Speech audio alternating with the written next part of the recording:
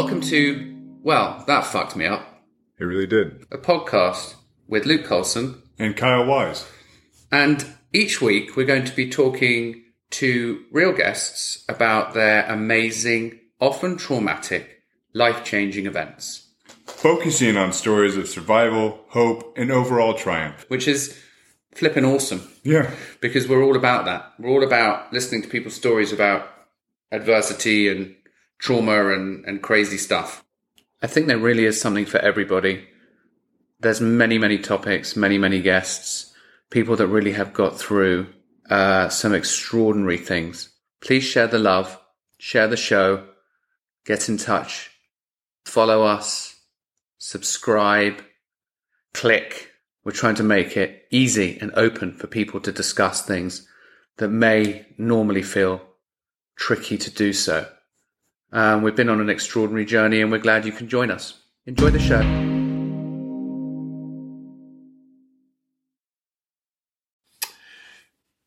Kyle, you want to do your welcome listeners? I quite like that last time. Welcome listeners. I'm Kyle. And I'm Luke. And welcome to another episode of our podcast. Well, that fucked me up. And it did. Yeah. And we're very excited to be talking to Charlie. Hi, Charlie. Hi, guys. It's great to be here. Thank you for coming. Thank you for coming on. Give us a little bit about. I feel like we've had lots of Brits, but that's fine. I mean, because I'm English, Kyle's American. We'll have some sort of cross-Atlantic fight at some stage. Charlie, give us a little bit of background about you and your and where you're from and your upbringing. Just, we don't have to go on forever, but yeah, anything you think might be relevant, just so we have a bit of a backstory. Okay.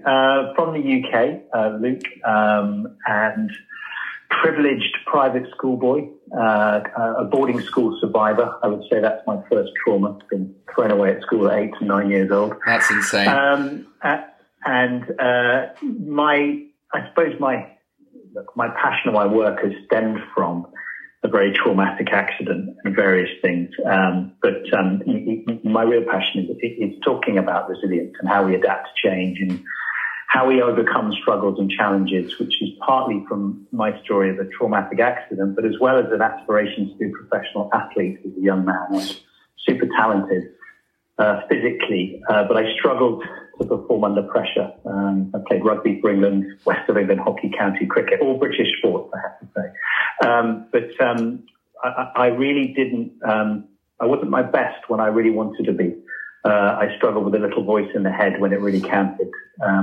So I've got really curious about this piece of, how we be resilient, how we adapt to change, and how we, bounce back from serious adversity. And it's been a big theme for most of my life. That's amazing. And also I will say you're a little bit muffled. So if there's, I don't know whether you can go whether it's further away from the microphone. I mean, I'm getting it, but then also I'm thinking that we have I'll hold it up here. Yeah, that's good. That's the one. Oh yeah, that's it. And Charlie, we know each other from some quite heady days in London. Yeah. And I think we were sort of cut from the same cloth in that I relate to the voice in your head situation. I was always not good enough or not quite good enough, or, I'd start something, I'd have some promise and then something would tell me that I would need to stop or I would give up or I was never going to succeed. So, we can come full circle round to that in a bit, but why don't you tell us about, what we're calling your life-changing event? Yeah. Okay. Well, we did live, we met in a time which I look back with no regrets, but a massive phase of hedonism. And partly why I was in that phase was disassociation, because I didn't want to feel, because it was too painful to feel.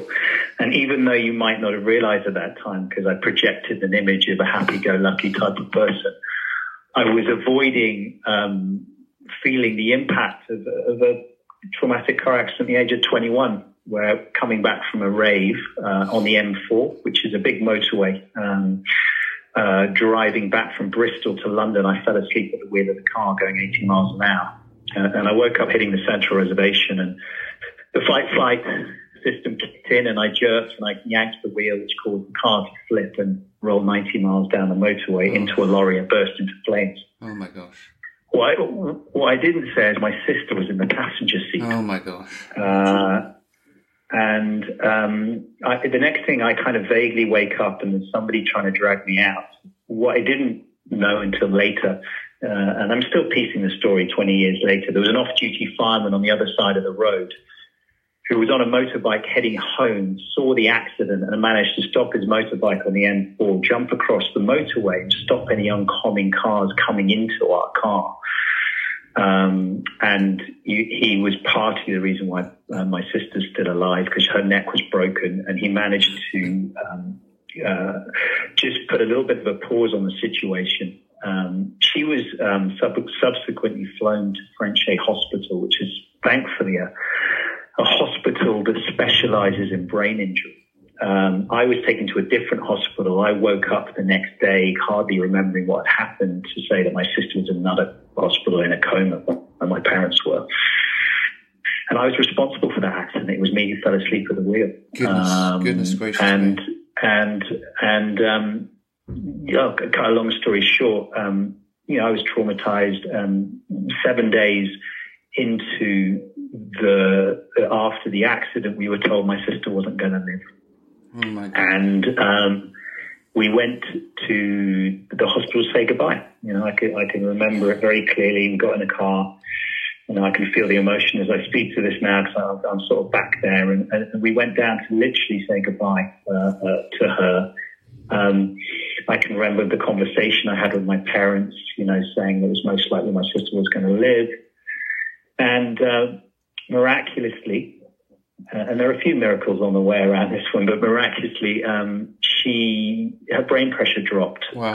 And the surgeon that was due to turn her machine off got whisked into another operating theatre.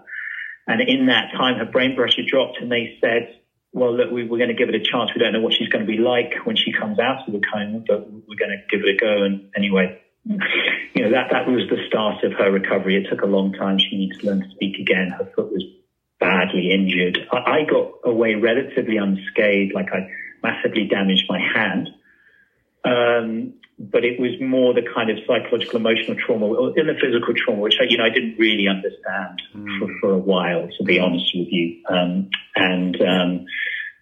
My family have never blamed me. My sister has never blamed me. Her parents have never blamed me. But that internalized guilt was certainly for myself. And my way of coping off the back of that was, just partying hard for a long time, probably 8 years, until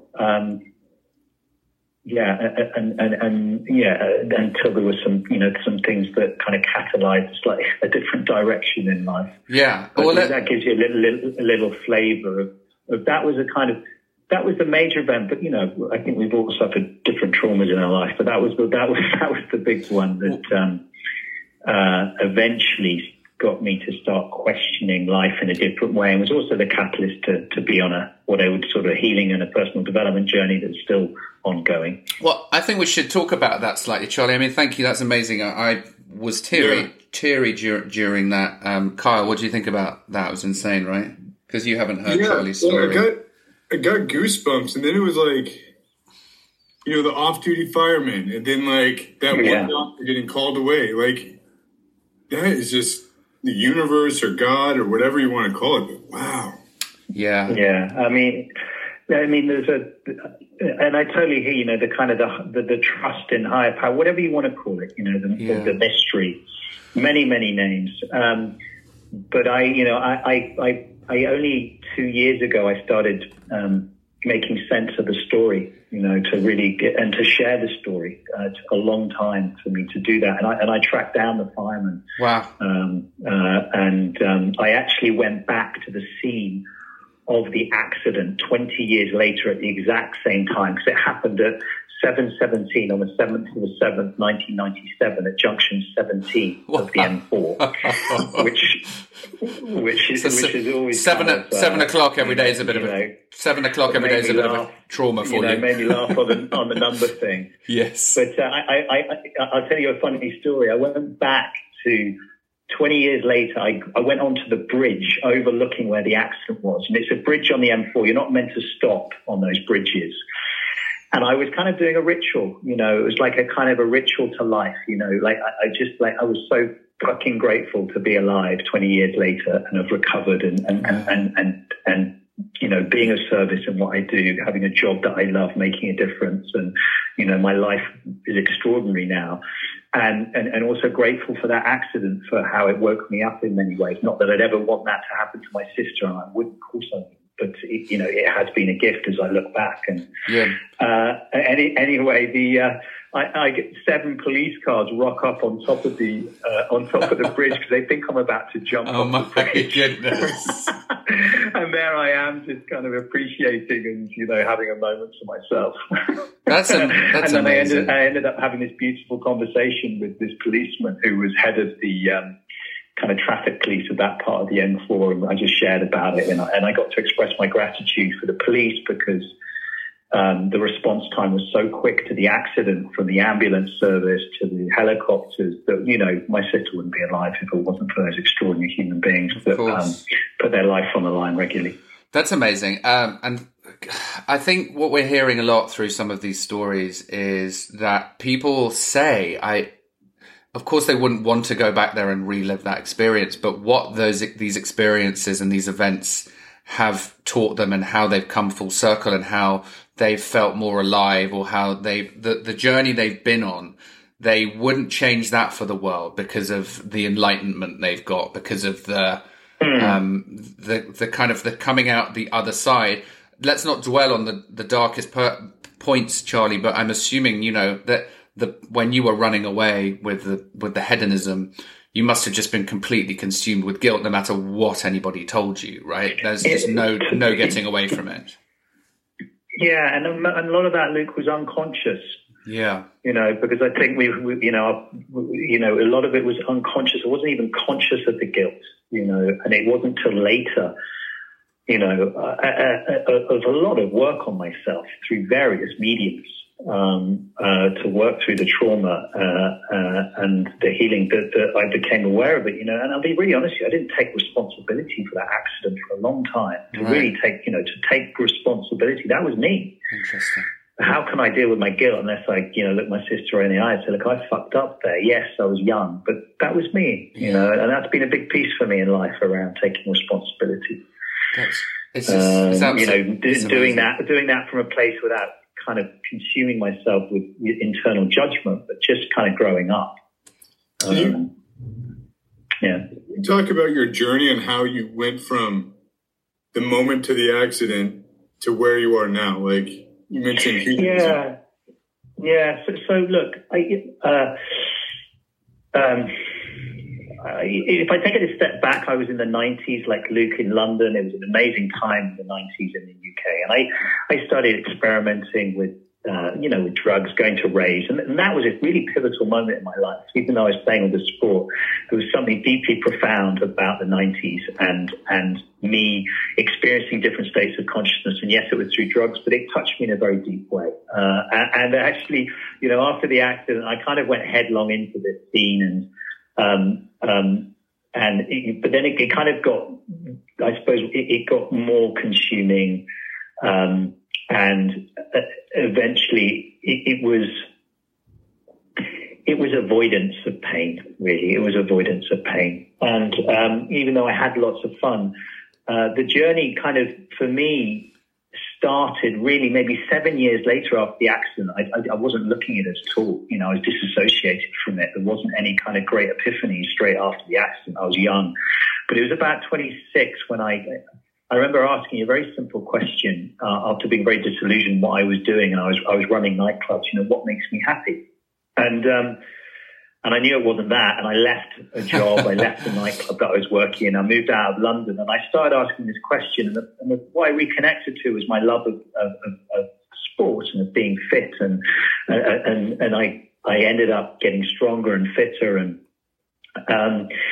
I ended up, reconnecting to my love as a child of sport. I trained to be a personal trainer. I trained to be a tennis coach, and I kind of threw myself into this world. And I met a very, very enlightening sports and conditioning coach. He like Coach Laird Hamilton, a big wave surfer. I had lots of well-known athletes over in the States there, but he took one look at me when I was 26, and he took one look at my body, and he goes, "What happened to you?" Wow. So he just saw me. Yeah. We were doing some kind of exercise around posture, and he just came up, "What happened to you?" And I shared about the accident, and he just looked at me, and I said, he could kind of see it in my body, and I used to think that was magic, but now, it's clear to me. I can see trauma very clearly because of the work I do. And he was the catalyst for me. He said to me, "Go see an acupuncturist, go see a Feldenkrais practitioner, and go see a Rolfer." I didn't know what any of those were. I didn't know what he was talking about. What's a Rolfer? What is a Rolfer? What is a Rolfer? A Rolfer is a type of massage that helps release emotional trauma from our system. Wow. So anyway, I just followed his. I followed his lead. He inspired me, and and I feel very, very grateful for the most amazing teachers I've come across that I just have appreciation to. And he was one of the first ones, and that started off, I suppose, the healing journey. I found myself in floods of tears after a massage session. I didn't know what had happened. The mind and body is so connected. There was no talking therapy. It was just massage. And I had some acupuncture on my hand, and I was told I'd never pick up a tennis racket again. Wow. I love to play sport. And I'm actually got county trials this year, 45 Sussex county trials in tennis. Wow. So, that's, I play double-handed both sides now. So overcoming that, I can do it. I'm just going to learn how to play tennis differently.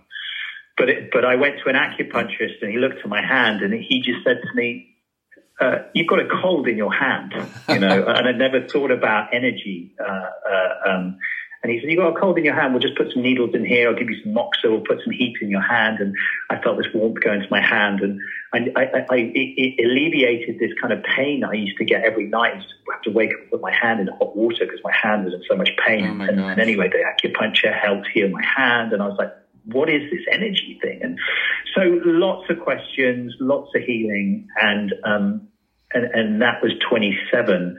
And look, that journey still unfolds, to be honest with you. Yes. I got the bit between my teeth when I started, my worldview changed and started seeing the world differently. And I did lots of crazy shit. I headed off to South America 15 years ago and lived in the Amazon with a shaman for a month. And this was 13 years ago now. I remember that. All the craze now. I remember that journey. Yes.